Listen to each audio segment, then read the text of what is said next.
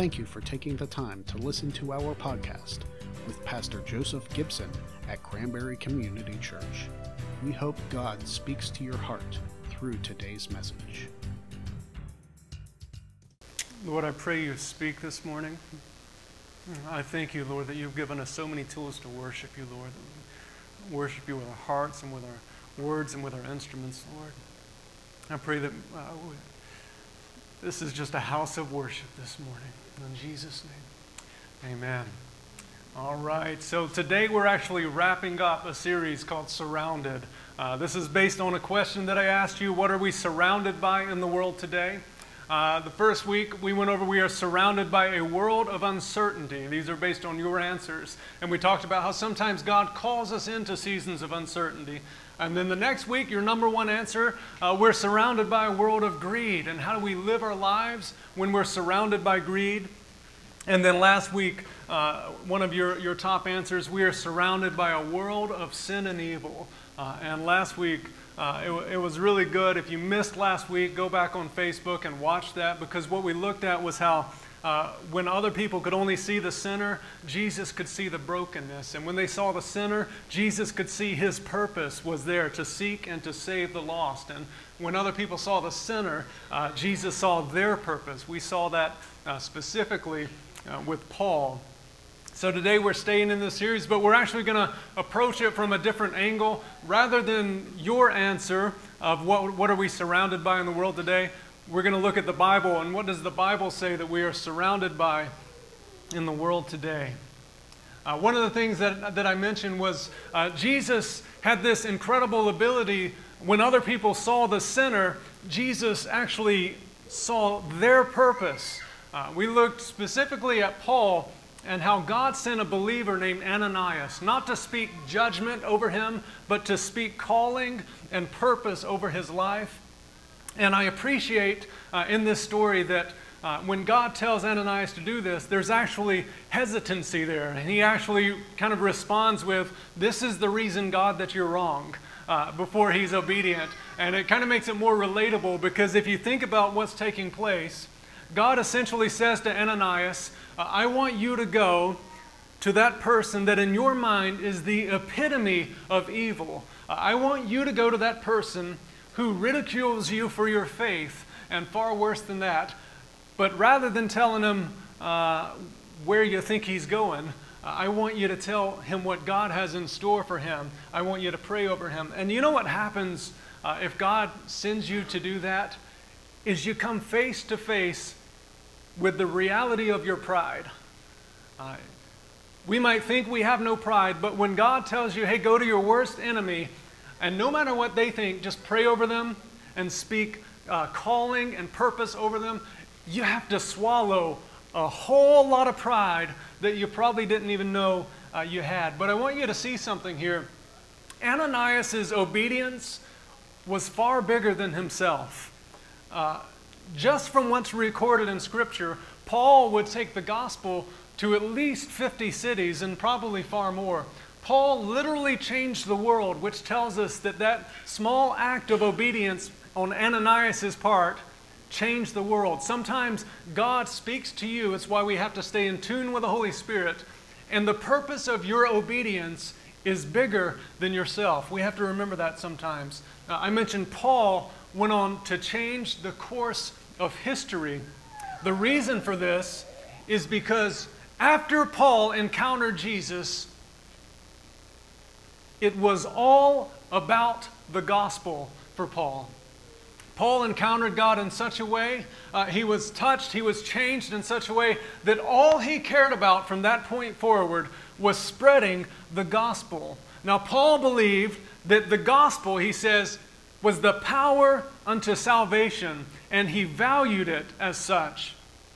Paul valued the gospel and spreading the gospel more than his own comfort, more than his own life, in fact. Now, Paul believed that he had been given a race to run in life.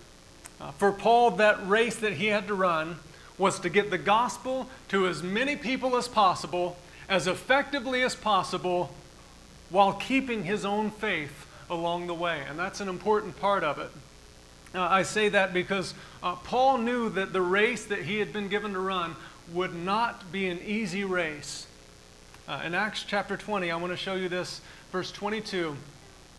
It's talking about Paul here.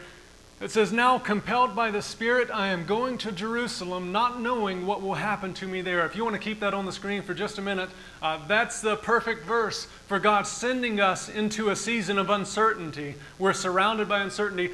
Paul said, "I'm being compelled by the Spirit to go somewhere where I have no idea what's about to happen to me." So, should have used that about 4 weeks ago. But God calls us into seasons of uncertainty, just like he did with the Israelites, with Joshua and Moses. Paul in the next verse says, "I only know this, that in every city the Holy Spirit warns me that prison and hardships are facing me. However," somebody say however.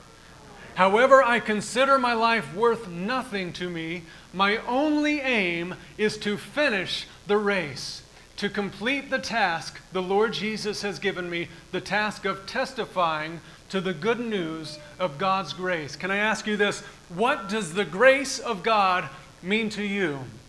More specifically, I want to ask you, what does the grace of God, what do you believe the grace of God means for you? Now in Ephesians chapter 1, it says that we have been forgiven according to the riches of his grace. And that is a powerful statement. You have been forgiven according to the riches of God's grace. Unfortunately, for many of us in the church, that's where the grace train stops. We stop at forgiveness. When it comes to things like God's favor or God's desire to use us, God's desire that we would be blessed, because we know our past and we know what we've done and what we've done to God and to others, we say, "I will accept God's forgiveness by his grace. Eternally I am saved." But beyond that, it's hard for us to believe for more for us. And what was so powerful about Paul's encounter is Paul encountered Jesus on the road to Damascus, and Paul discovered, after everything I have done, God forgives me. But also, after everything I have done, God loves me, and God likes me, and he wants me, and he has chosen me. And the Bible says he has called me by his grace. And that's what's so powerful in Paul's life, is when he encountered the grace of God, it wasn't only the forgiveness of God, but he recognized God had so much laid out for him by his grace. And when Paul discovered this grace, his life went from being all about me to not at all about me. Some of us need to have that recognition that it needs to go from all about me to not at all about me. Paul said then, my only aim is to finish the race. Can you look at somebody and say, finish the race? Okay, you guys are really enthusiastic. Say, finish the race. When it came to running the race that Paul had to run, Paul had two objectives. This was the first objective. Objective number one, make sure to finish the race. Make sure that you are setting yourself up to finish the race. Focus on longevity. If you remember in Luke 14, when Jesus said, suppose if one of you wants to build a tower, you better make sure that you have enough supplies to get through to the end, or people will look at you and say that you began something you weren't able to finish. Now, what's the context of that? Jesus is just talking about following him. He's just talking about being his disciple, and he says, count the cost up front.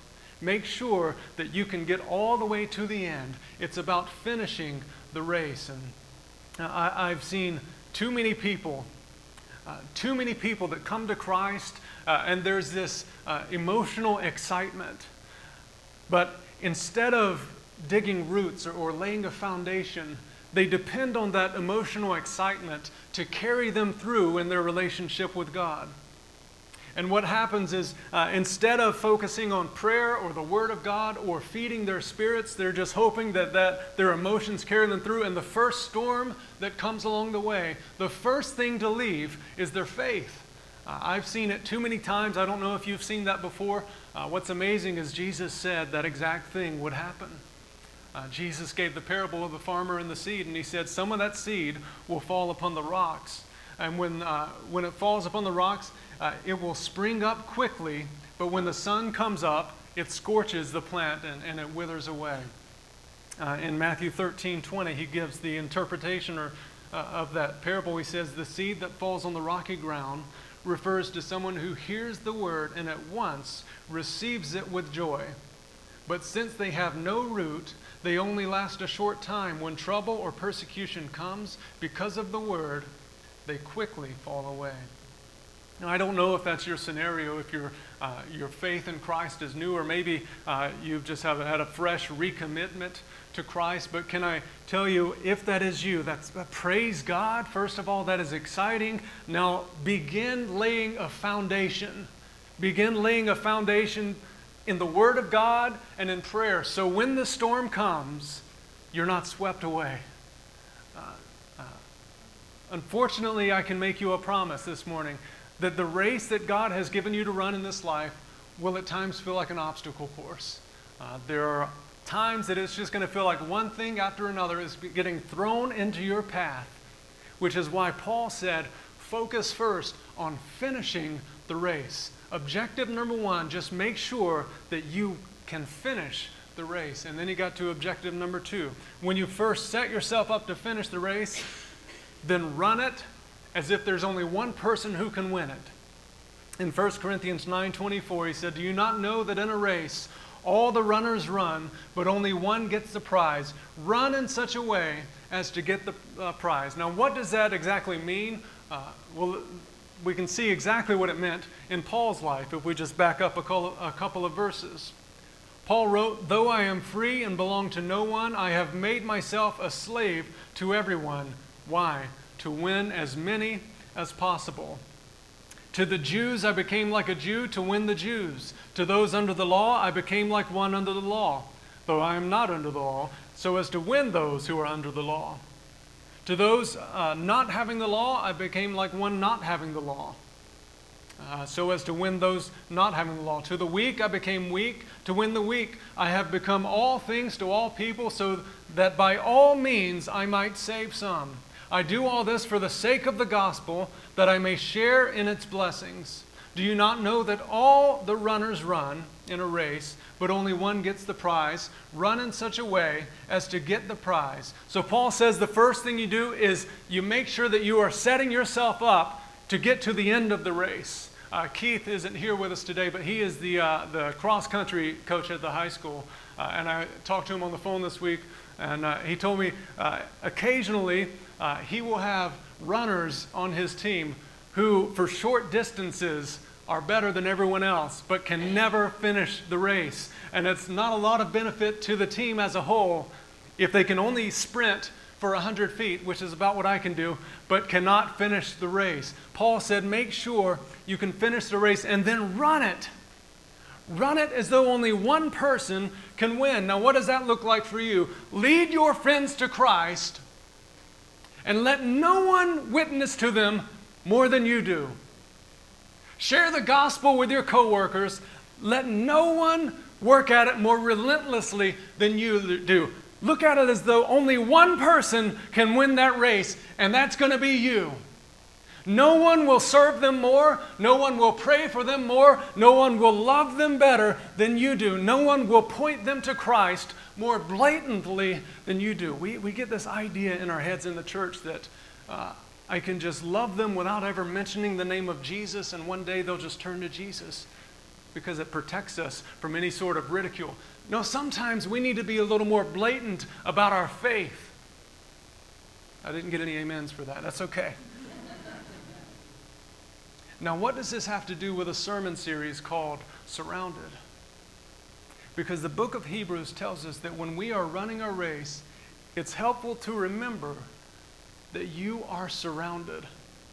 In Hebrews chapter 12, verse 1, it says, since we are surrounded by such a great cloud of witnesses, let us throw off the sin that so easily entangles. Let us throw off everything that hinders.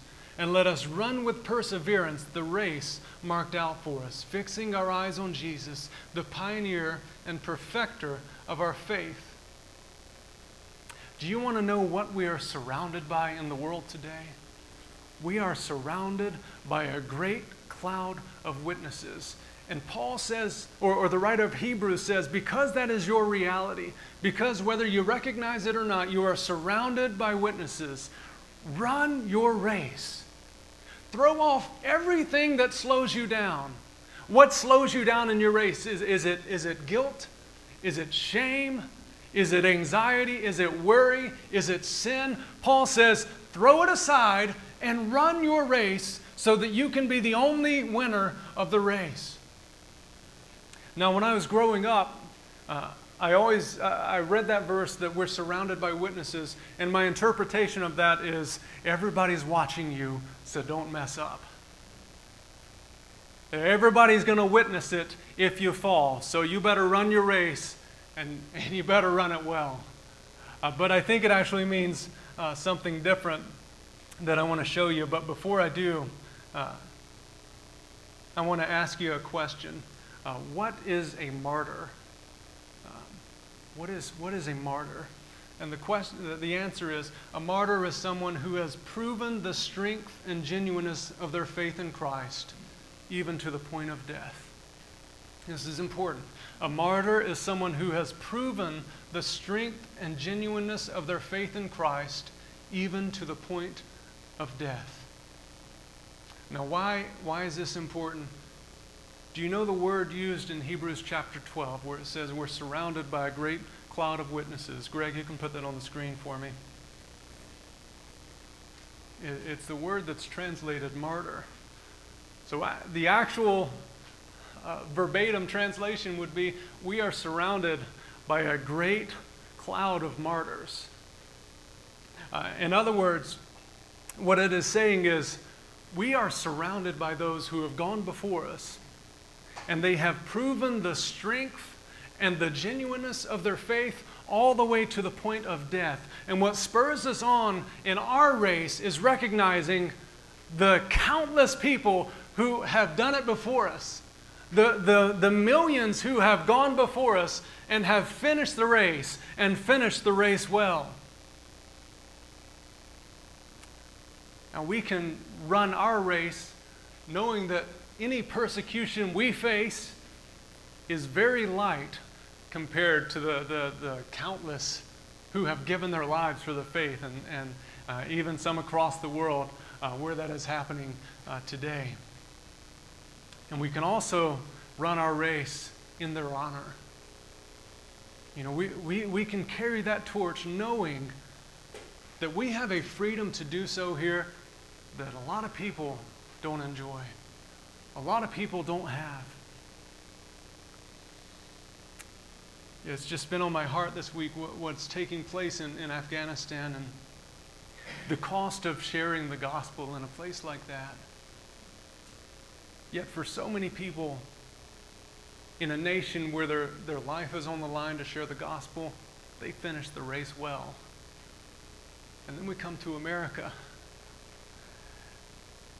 And because the idea of sharing the gospel might mean that we're rejected by a friend, we don't run our race well. Each person in here has been given a race to run.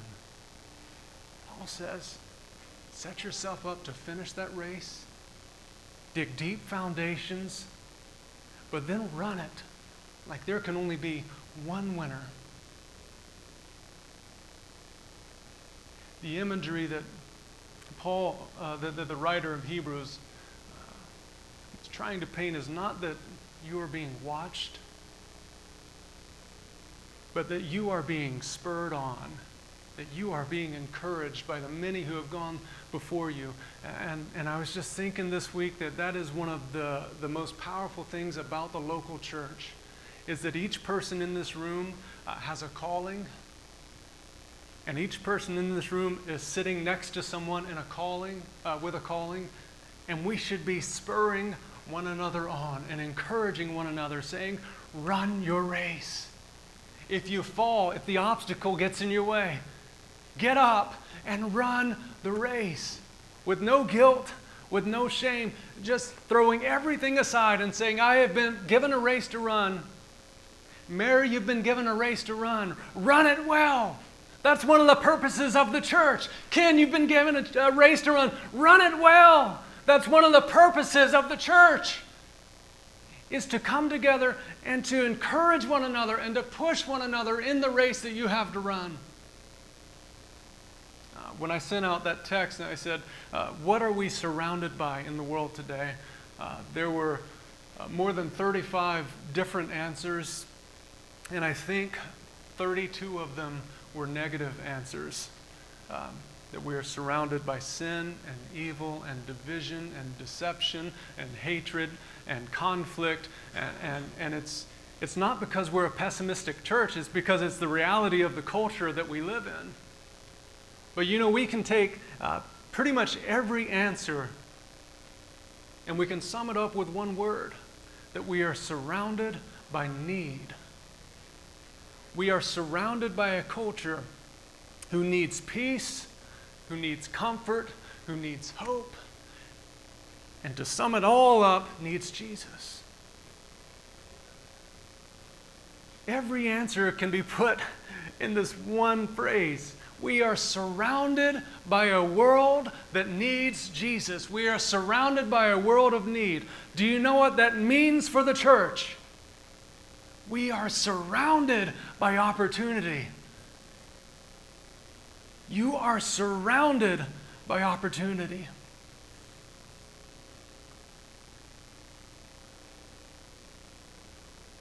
As I was walking downstairs this morning, Renee, you can come. I just felt the Holy Spirit speak something into my heart, and I put it in my phone before I would forget.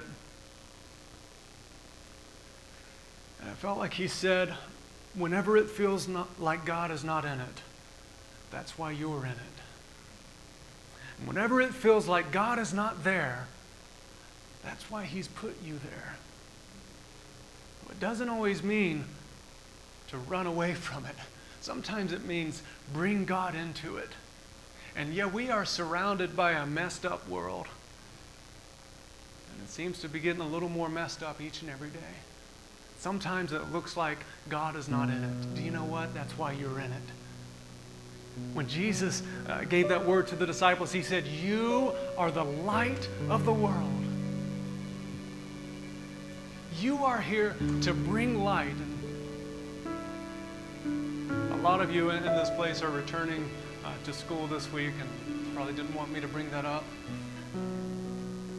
And you are a light in those hallways.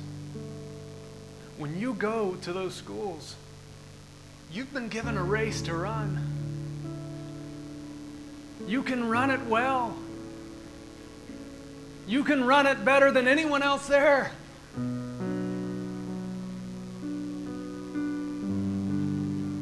And when it feels like God is not in the school, that's why He put you in the school. And when it feels like God is not in the workplace, that's why God put you in the workplace. Can you guys stand with me?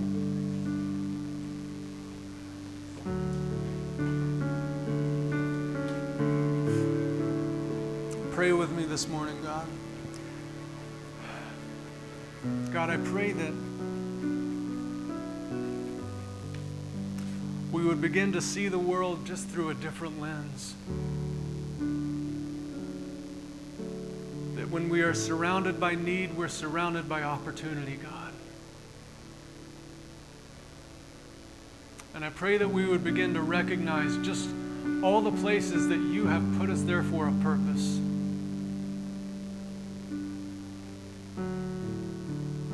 I pray that we would be your hands and we would be your feet. We would be vessels, God, not of judgment, but of love, and that we would begin to speak calling over people and mission, Lord, and we would encourage one another, Lord, as we run our race.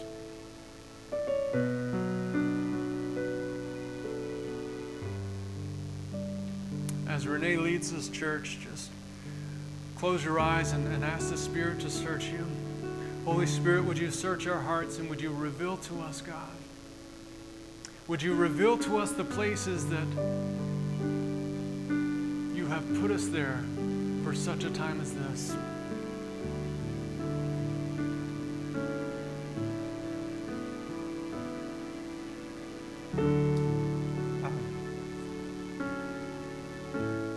If you want to be a part of the outreach this week, you can see me or Teresa. If you want to be a part of the ramp build, see Andy. If you want to be a part of the Men of Cranberry Community Church calendar, see Rob. I'm just kidding, that doesn't exist. Father, I pray you go with us this week, that you would make us lights, God. You would use us, Lord. In Jesus' name, amen.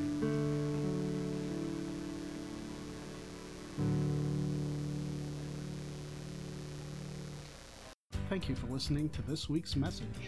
Don't forget to subscribe to this podcast for a new message every single week.